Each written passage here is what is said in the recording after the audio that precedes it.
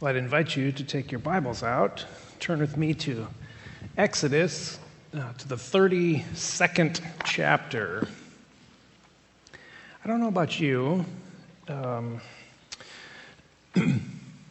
this time change thing is not going well for me this year.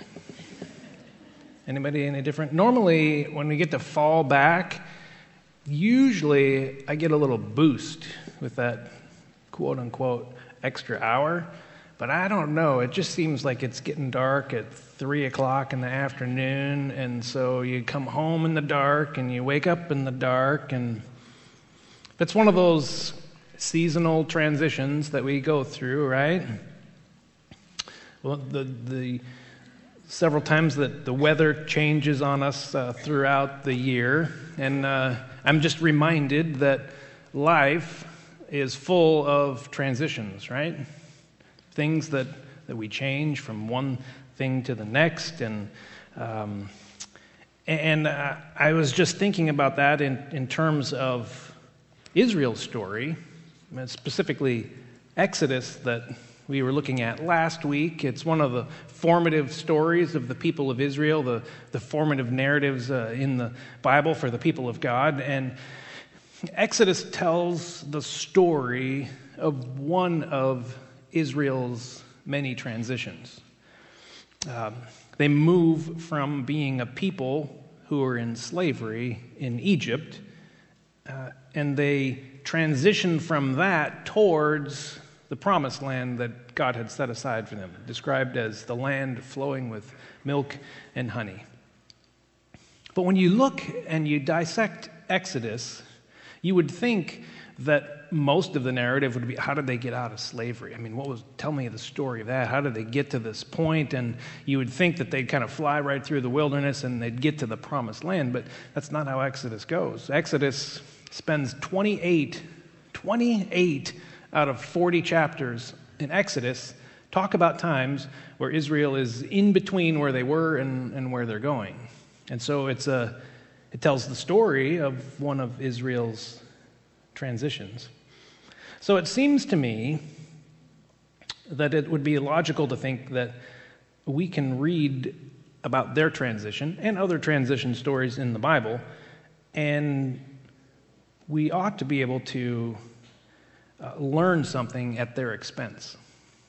How did it go for them? And then think about the many transitions that we face and figure out, okay, maybe this can help us as we transition, as we go through changes in our lives. So the story that I have selected for us this morning is kind of in the middle. We ended last week, the Israelites had just marched triumphantly through the sea on dry ground, and they get out into the wilderness, and they're there for a little bit, and they end up down at Mount Sinai, which God had said, the sign that this is going to happen is when all the people come out of Egypt and you meet me here on the mountain. And so they get a little restless in their transition, and so we pick up the story, and I think this is the story we're about to read, I think gives us an accurate picture of how we treat transitions sometimes. And it sounds different, it looks a little different, the context is different, but I think the baseline story is a place where we inhabit often. So would you stand for me, or stand with me? You don't have to stand for me. Yeah, the good job. And I'm going to read most of chapter 32, so it's a little bit longer, but I'll try and get through it. Exodus chapter 32, starting in verse 1. The people saw that Moses was taking a long time to come down from the mountain. They gathered around Aaron and said to him, "Come on, make us gods who can lead us. As for this man Moses, who brought us up out of the land of Egypt, we don't have a clue what has happened to him." You notice they credited Moses with leading them out? They're not talking about Yahweh here. And Aaron said to them, "All right, take out the gold rings from the ears of your wives, your sons, and your daughters, Apparently everybody got their ears pierced back then. And bring them to me. So all the people took out the gold rings from their ears and brought them to Aaron. He collected them and tied them in a cloth. Then he made a metal image of a calf. And the people declared, "These are your gods, Israel, who brought you up out of the land of Egypt." When Aaron saw this, he built an altar in front of the calf. Then Aaron announced, "Tomorrow will be a festival to the Lord." They got up early the next day and offered up entirely burned offerings and brought well-being sacrifices. The people sat down to eat and drink and then got up to celebrate. The Lord spoke to Moses. So this is, meanwhile, up on the mountain. The Lord says to Moses, "Hurry up and go down. Your people, whom you brought up out of the land of Egypt, are ruining everything. They've already abandoned the path that I commanded. They have made a metal bull calf for themselves. They've bowed down to it and offered sacrifices to it and declared, 'These are your gods, Israel, who brought you up out of the land of Egypt.'" The Lord said to Moses, "I've been watching these people, and I've seen how stubborn they are. Now leave me alone. Let my fury burn and devour them. Then I'll make a great nation out of you, Moses."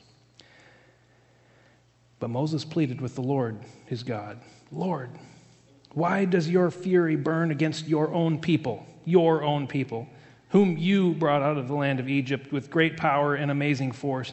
Why should the Egyptians say, 'He had an evil plan to take the people out and kill them in the mountains and so wipe them off the face of the earth'?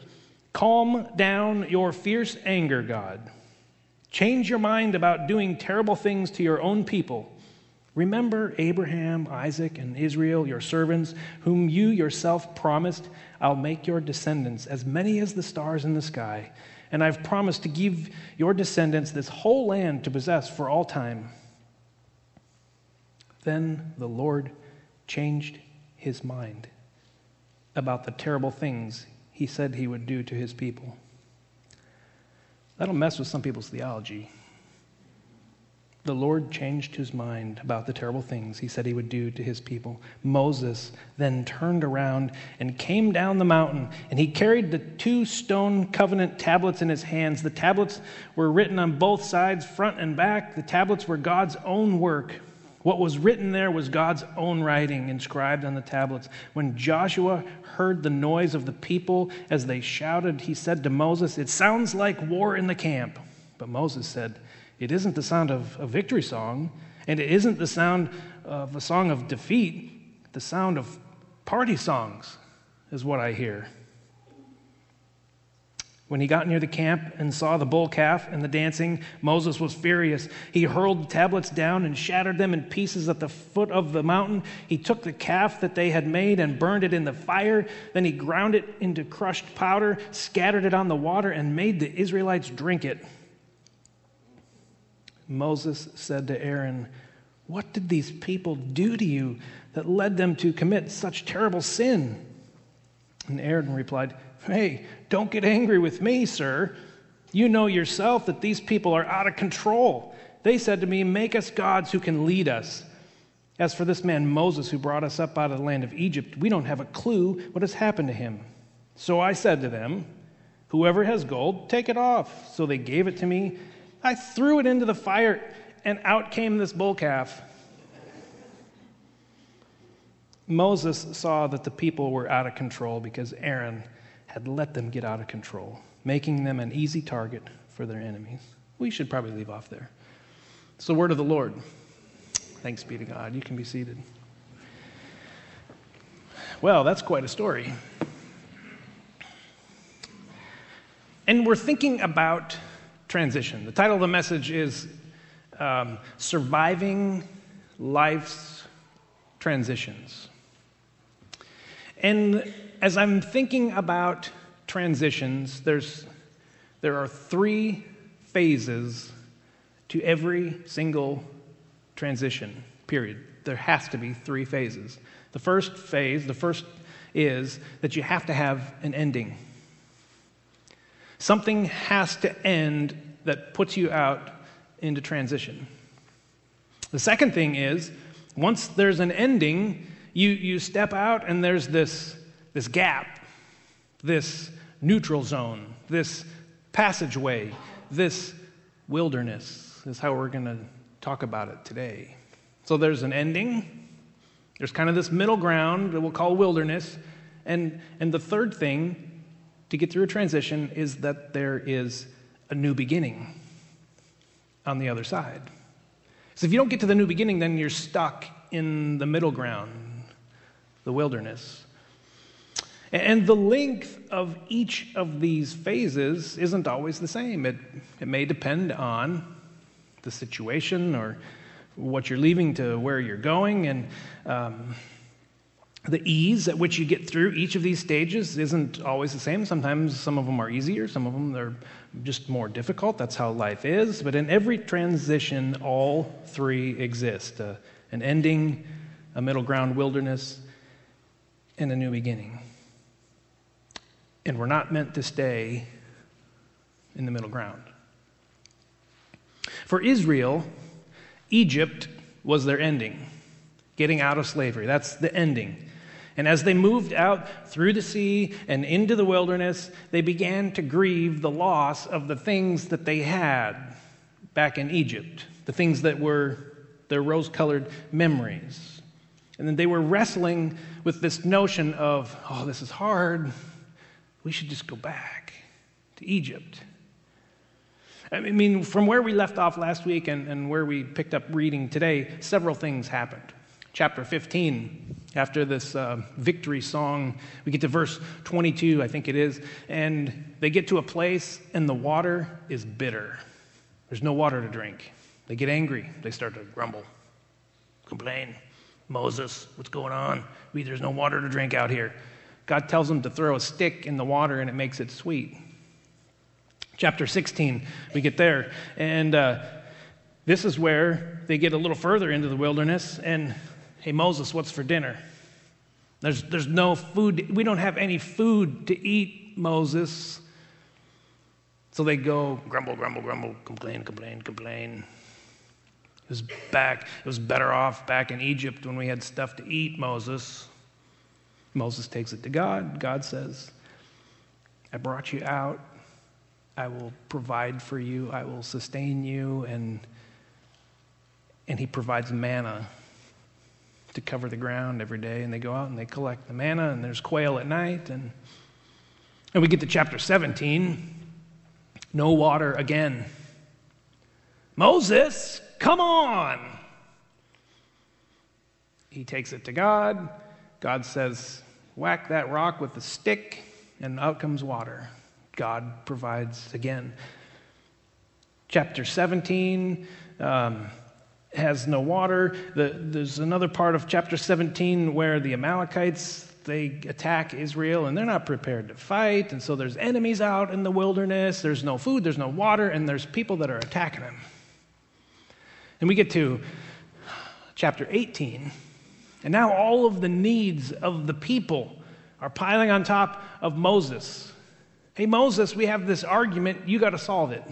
They haven't figured out how to live freely yet. So all along, this whole documentation from when they get through the sea to where we end up today, they come into things that constantly challenge them in the wilderness. This wilderness is kind of a harsh and difficult place to live, and they keep saying, you know what, Moses, this is your fault. Did you want us to come out here to die? We were much better off back in Egypt. Yip, yip, yip, yip, yip, yip, yip, yip, yip, yip. You know that, right? We like to gripe and complain when things aren't going our way, and when we get into these wilderness places. It's just the thing to do. It takes a lot less courage for them to go to Moses and complain than to take it straight to God, who's maybe where they should be placing that. See, in the wilderness, they're filled with confusion, they're filled with anxiety, they're filled with indecision, they are filled with complaining, it feels a little bit chaotic, and their hearts are torn between going back to Egypt, where they came from, or moving forward through the wilderness to the promised land that God had promised them. Because this future feels really hard and a difficult place to get to. We can't predict the future. We know what the past is like, so that whole slavery thing was horrible, but it was comfortable because we knew what to predict. We knew what to expect. They wanted to go back to what used to fit. So they hang on tightly to this old rope. And when you hang on to an old rope, it prevents you from swinging through the wilderness time to the new beginning on the other side. And on the other side of the wilderness is the promised land, the new beginning, where they would make a new way and form this country that God had intended. And God was out there, beckoning them. We talk about the prevenient grace of God going ahead of us, paving the way, and He's out there and He's calling us to Him. He's not behind us, shoving us into the future. He's already out there in the future, calling us to Him. And He does it in a way that says, you know what, it'll be okay, because I'm with you. I've navigated this journey already, and I'm out here. Would you come and join me?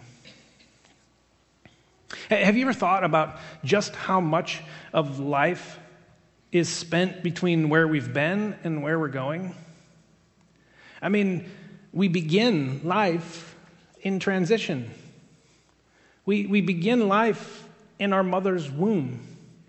And we transition through the birth canal out into light. And so we move from the warmth and the security of our mother's protection, and we go through this really trying, threatening time through the birth canal and out into this bright and shiny world with noises and bright lights, and it seems like chaos.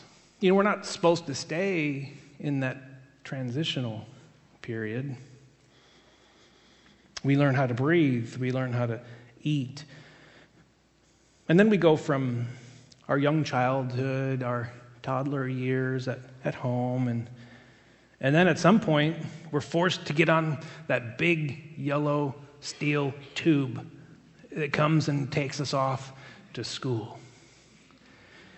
And school, we end up in there's classrooms and lunchrooms and playgrounds and bullies and teachers and homework, and it doesn't seem as safe and as secure as home was. But we have to get through that time to move from our young childhood into our elementary school years. And then from late elementary school through middle school and into high school, we go through this wilderness of adolescence, right?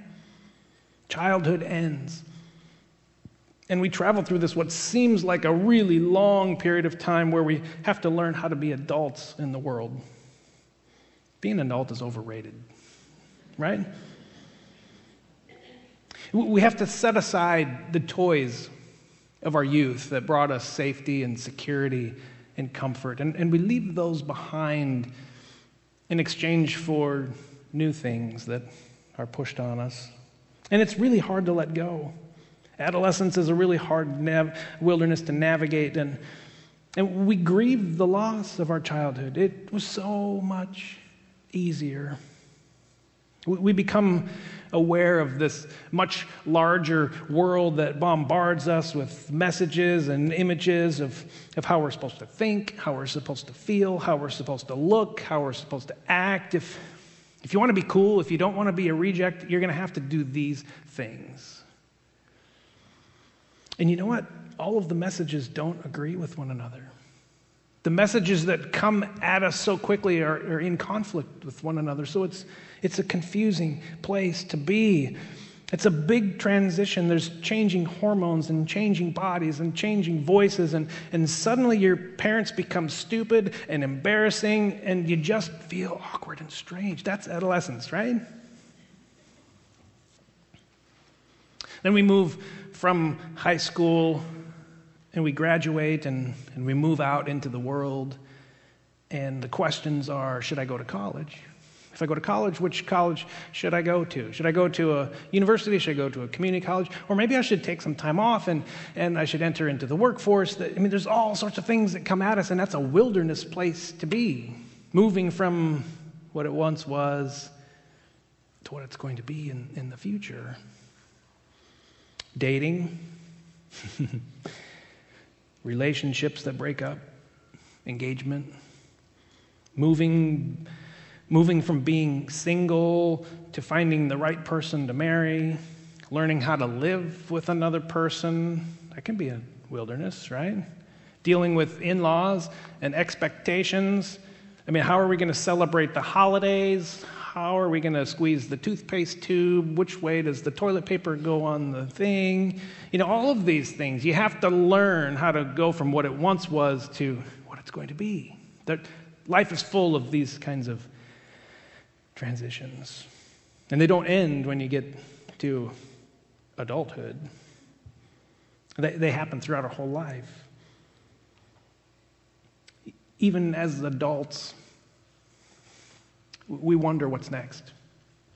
What's the next thing that's going to happen? Sometimes we just want to retreat and go back to a place that once was much more comfortable. We experience job transitions, moving, letting go of one world and feeling like you're in a wasteland of emptiness for a while with no friends and no routine, and it's so tempting to just think back to how it was and say, you know what, that would be so much better. We get to our 30s and we start to analyze the choices we've made and question the direction of our life, and we work really hard in our 30s, and in our 40s, we kind of reassess our hopes and our dreams, and when we get to our 40s, we'd rather find ourselves than prove ourselves. When you get to our 50s, and things that in our 50s, things that we would have died for earlier in life don't seem to make all that much difference anymore. We care about fewer things in much deeper ways.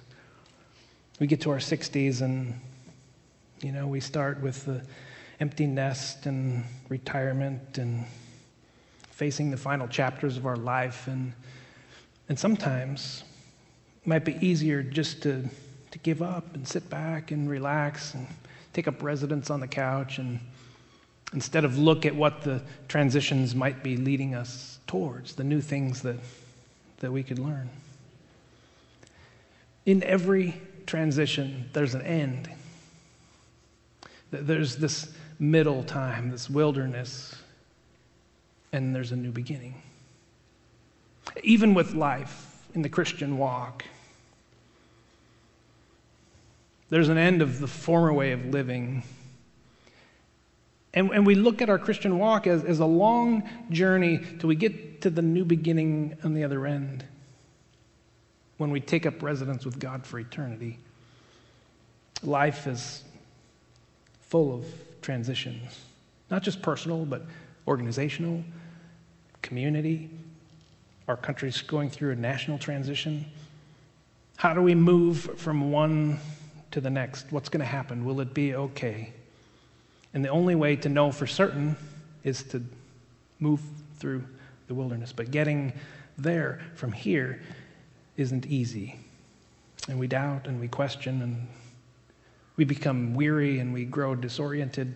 We complain a lot. We look for an escape. And we grasp for the old ways and the old patterns. Kind of like we reached for our security blankets when we were just infants. The story of Israel helps us.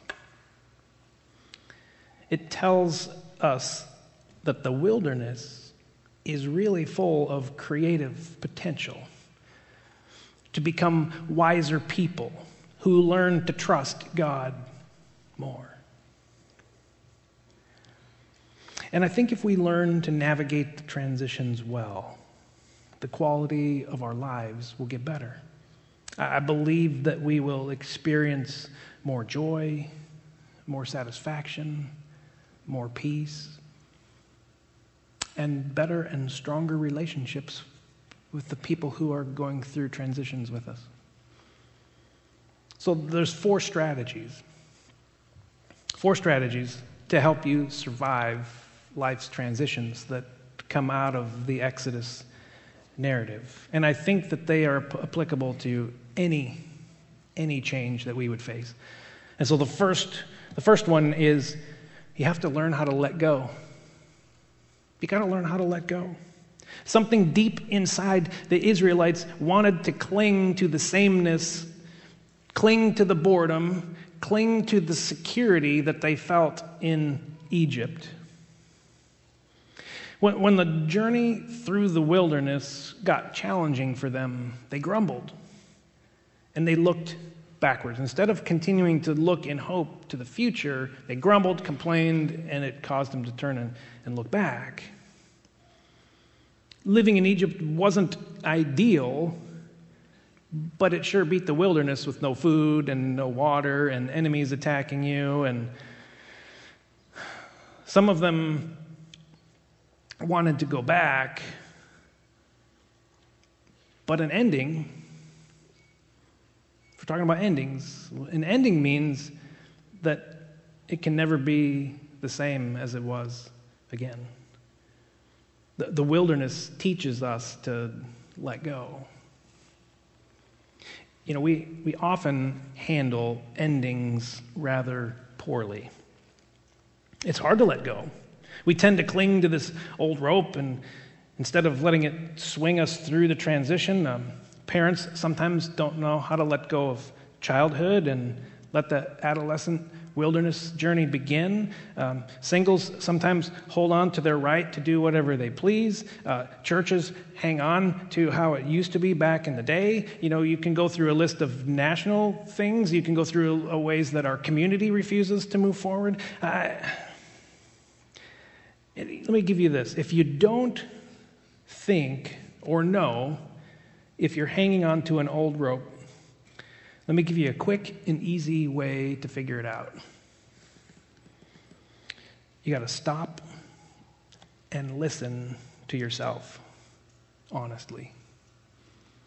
If you don't know if you're hanging on to an old rope, pause for a few minutes and listen to yourself, honestly.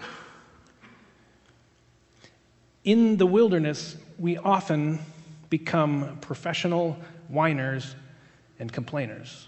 Our former pastor, Dan Boone, he says that the subtitle for this whole section of Exodus, when they're in transition, could be called the days of wine at Moses. That's what he says. If you don't know if you're hanging onto an old rope, you got to stop and you got to listen to see as you're trying to navigate a transition, as you're groping your way through, are you griping and complaining, or are you looking forward in hope and in positivity towards the future? Endings are really hard. We got to learn how to let go. Sometimes we lose some of our identification. We're no longer who we were before. We might be a little shaken up and confused. We might feel empty. We might feel sad. Sometimes we're afraid and a little bit fearful. So rather than recognize that we've come to the end of something, we would hang on.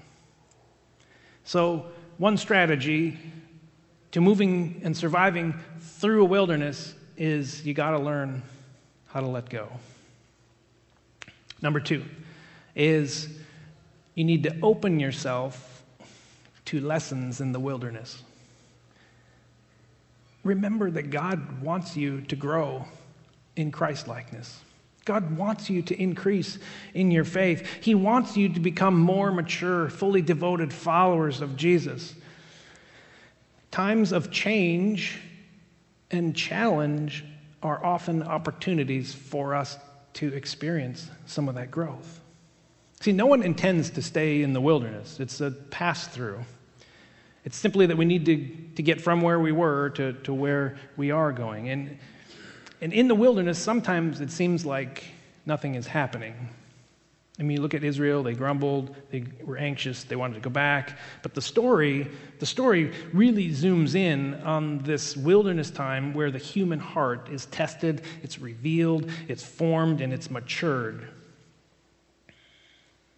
God leads his people through situations where the old ways don't work anymore. And we have to learn how to trust him. We need to learn to trust in the process of change, in the process of transition. We need to stop trying to control the areas that feel a little chaotic. We need to stop resisting. We need to stop demanding that somebody do something about it, to stop building golden calf idols. In Exodus 19 through 24, the people have arrived and they're at the foot of Mount Sinai, and this is the time where God's given them some law, and he is establishing the covenant with them. And so part of that narrative in Exodus 20, we get the famous commands, the 10 commands, or the 10 words of God. And see, what God wants is he wants them to put him at the center of their existence. And he gives the people the law so they can learn how to live as free people. And he says, if you put me at the center and this relationship between me and you is right or true or plumb or square or whatever term you want to use, if this is right, then this access right here with your fellow community members, your family members, if this is right and true, then this access will also be level.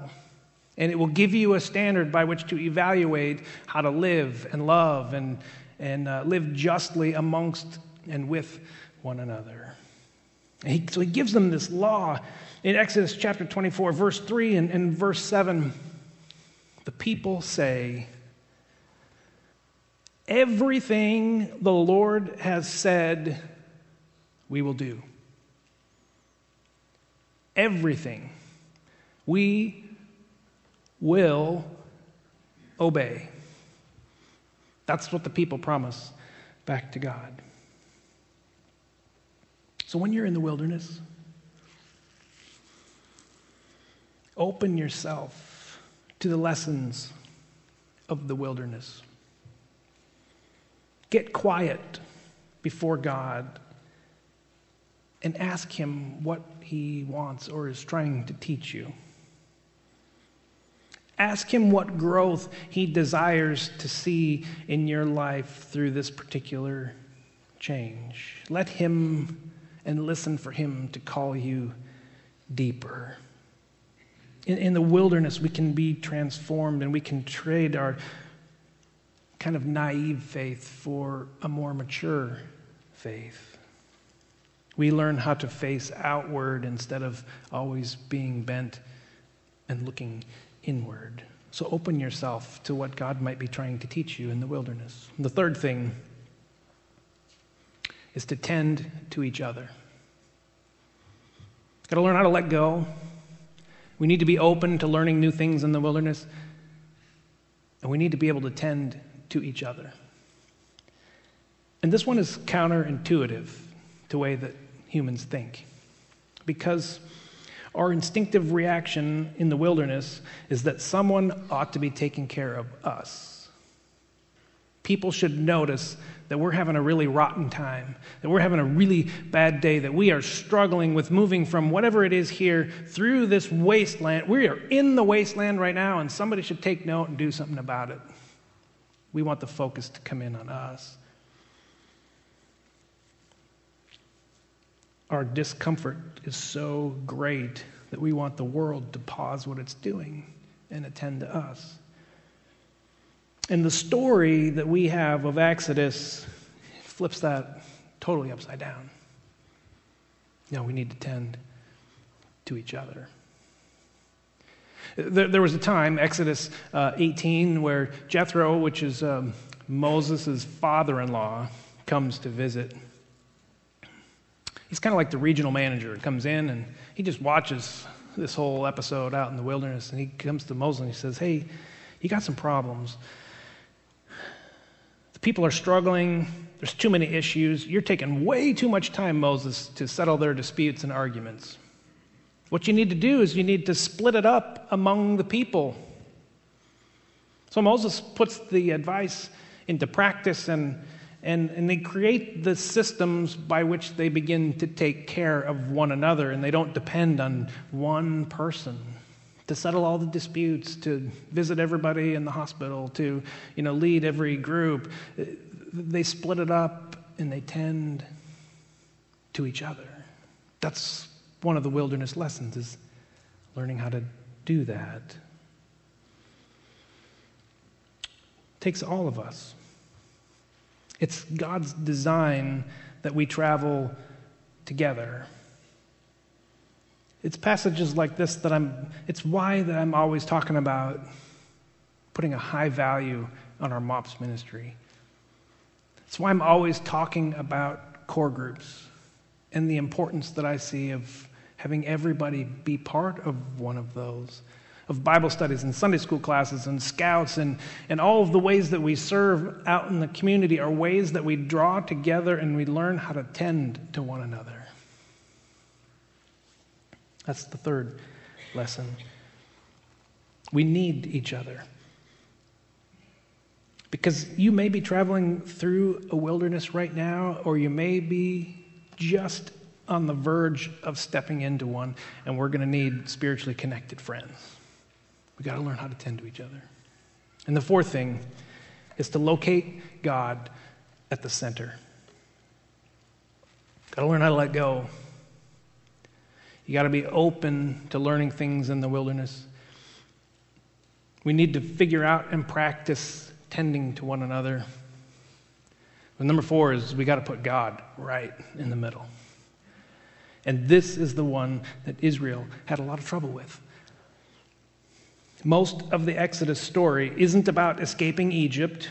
Most of the Exodus story is out in the wilderness, and it centers around God's instructions for building a tabernacle, a big tent. Let's just say big tent, okay?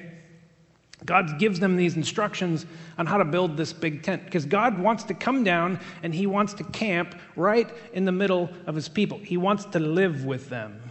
And this is how you're going to do it. This was a massive, heavy tent. And they had agreed, back at the mount, they agreed that they were going to do everything that God said, and they agreed that they would put God in the middle, locate him at the center of everything that they did. But our story starts off, Moses has been up on the mount in his spiritual retreat with God for way too long. 40 days, 40 nights. The people are getting a little bit antsy and restless. Moses is gone. He could have been attacked up there. He might be dead. God is not leading us anymore. We don't see him anymore. So they take matters into their own hands. They want a God they can see. They want a God to worship. They want a God to sing and dance around. They want a God that's at their disposal. They want a God that they can cart around and put in a box. They want a God that is made with human hands, one that's a little bit more domesticated and manageable. They want a God that's a little less mysterious and scary than the one that's thundering up on the mountain. So they go to Aaron, next guy in charge. Hey, we need a God. One of those that helped us get out of Egypt. So Aaron, he's kind of a wishy-washy character. I think he feared the people just a little bit, and he doesn't know where Moses is either. So he says, okay, well, give me all of the jewelry that you looted or that we took out of Egypt. So they bring him all of this gold, and he puts it and he melts it down, and he fashions it into a calf, which, by the way, is one of the signs of fertility back in Egypt. So he's fashioned a pagan idol. And instantly, the people attached the idol to what God did in leading them out of the wilderness. These are the gods who brought us out of Egypt. But that's terrible. They gave credit to the idol for what God had done in their lives. And we would say, well, we would never, ever do anything like that. We might not have a gold cow, but we have all sorts of other stuff, money and careers and TVs and entertainment and sports and you name it. Anything that takes the rightful place of God in our life is called an idol, and that's idolatry. But I look at what Aaron does, and it's bad. Our district superintendent spoke at our retreat recently, and he mentioned this story briefly, and he said it was really, really, really, really, really, really, really bad. And it's something that I think that we read past really quickly. Did you see what Aaron did? He built the calf. The people started worshiping the calf. He did nothing about it. But he built an altar to Yahweh right next to it, that they could coexist together. It's all good. You do that. I'm going to do this. Tomorrow is going to be a festival to Yahweh. He seems to honor their actions. Hey, we can do both. It's okay. It's no big deal. We can mix both together. It's like us teaching our kids that it's okay to prioritize other life events and activities over and above gathering together for worship. If you really think about it, we've got some awfully flimsy and lame excuses for missing church. There's so many different things on ways that mirror what Aaron did with how we behave. We struggle with locating God at the center. That's what I'm trying to say. We're enamored with the gods of modernism, the God that has all the answers, the God that can be measured, the God that assures us that we are right and they are wrong, the God with the 5 steps to success, the gods of sports and entertainment, the God that can give us 7 keys to happiness. These are the gods that we build for ourselves, and we dance around, and we have the altar to Yahweh right next door, and we say, yeah, we can do both. It's okay. The gods of our own making have no power to liberate us and help us get safely through the wilderness. No power. So meanwhile, up on the mountain, God says to Moses, hey, we got to wrap this meeting up because your people are getting out of control down there. I love that. And God says, hey, your people are out of control. And I'm going to destroy them and start over with you. And Moses says, whoa, time out, God. You can't do that. You can't do that. Why are you angry with your people? These are your people, God. They're out of control. What will the Egyptians think? God, you need to calm down. You need to change your mind, God. And God does. I love that verse in Scripture. God changes his mind. And I love it not because it makes God any less of a God, but because it says that God is open about the future and God entertains dialogue with us, even aggressive dialogue with him. He wants to engage with us. And that will be another sermon for another day. This is an awesome passage of Scripture. So Moses, he comes down the mountain, and he gets even madder than God. His anger burns hot, and he sees this dancing and this revelry, and hears this singing, and he just gets so angry that he takes what God has created and written for the people, and he throws them down and shatters them. And then he gets into the camp, and he takes the calf and he throws it into the fire. And I don't know how all of this works with gold and how hot it has to be, but then he takes it down, and the text says that he ground it down into powder and he put it in their water and he made the people drink it. You want to know what I think about your God? Here, drink this and wait a couple hours.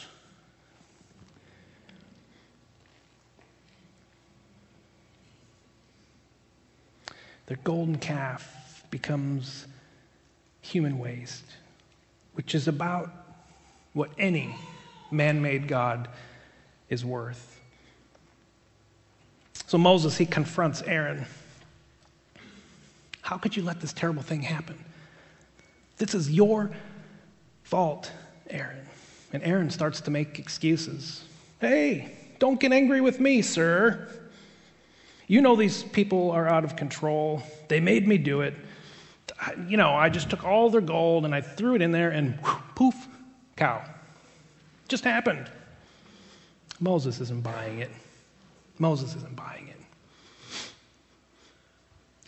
I don't think if he came and looked at some of how we practice religion and put our idols and things that we prioritize next to our Yahweh worship, I think he might ask us to grind those things down, put them in the water and drink it. I don't think he would buy it. Because when we do both, it's not putting God at the center. And the story teaches us that to get from where we were over here to where we are going, that we need to have God in the center of all of that. For Israel, it was a big hassle. They had the physical representation of that big tent I was telling you about. They had to carry it around, and I'm sure that slowed them down and slowed their journey way down because it was heavy and cumbersome, and they had to put it up and take it down and put it up and take it down. Putting God in their midst was physically exhausting. Maybe it should be. Maybe we struggle with putting God in the center because it requires an awful lot of us. We'd much rather have a God who drops in once in a while and gives us a quick fix. We struggle with a God that requires so much effort. But I think God gave them a big tent because his primary interest wasn't getting them to Canaan in record time. His primary intent was centering their lives on him. Revolving your life around God can be a hassle. It requires a lot. It doesn't happen accidentally.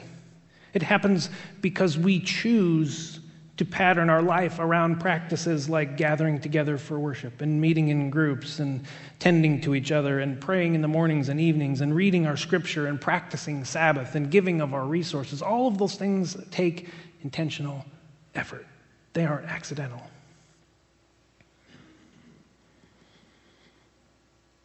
Israel didn't learn the wilderness lessons well.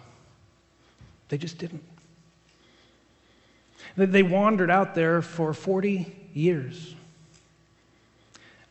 A whole generation died in the wilderness because they didn't get the wilderness lessons. They couldn't let go. They didn't listen to themselves complain and gripe and open themselves to learning new things in the wilderness. They didn't figure out how to tend to one another. And they really struggled with keeping God at the center of their existence.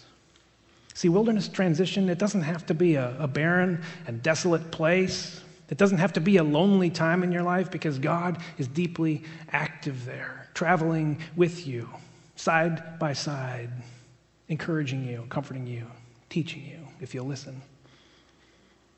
So let him see you through from whatever ending that's happening in your life right now. Whatever rope that it is you're hanging on to, let go of that rope. And let him shape you. Let him encourage your heart.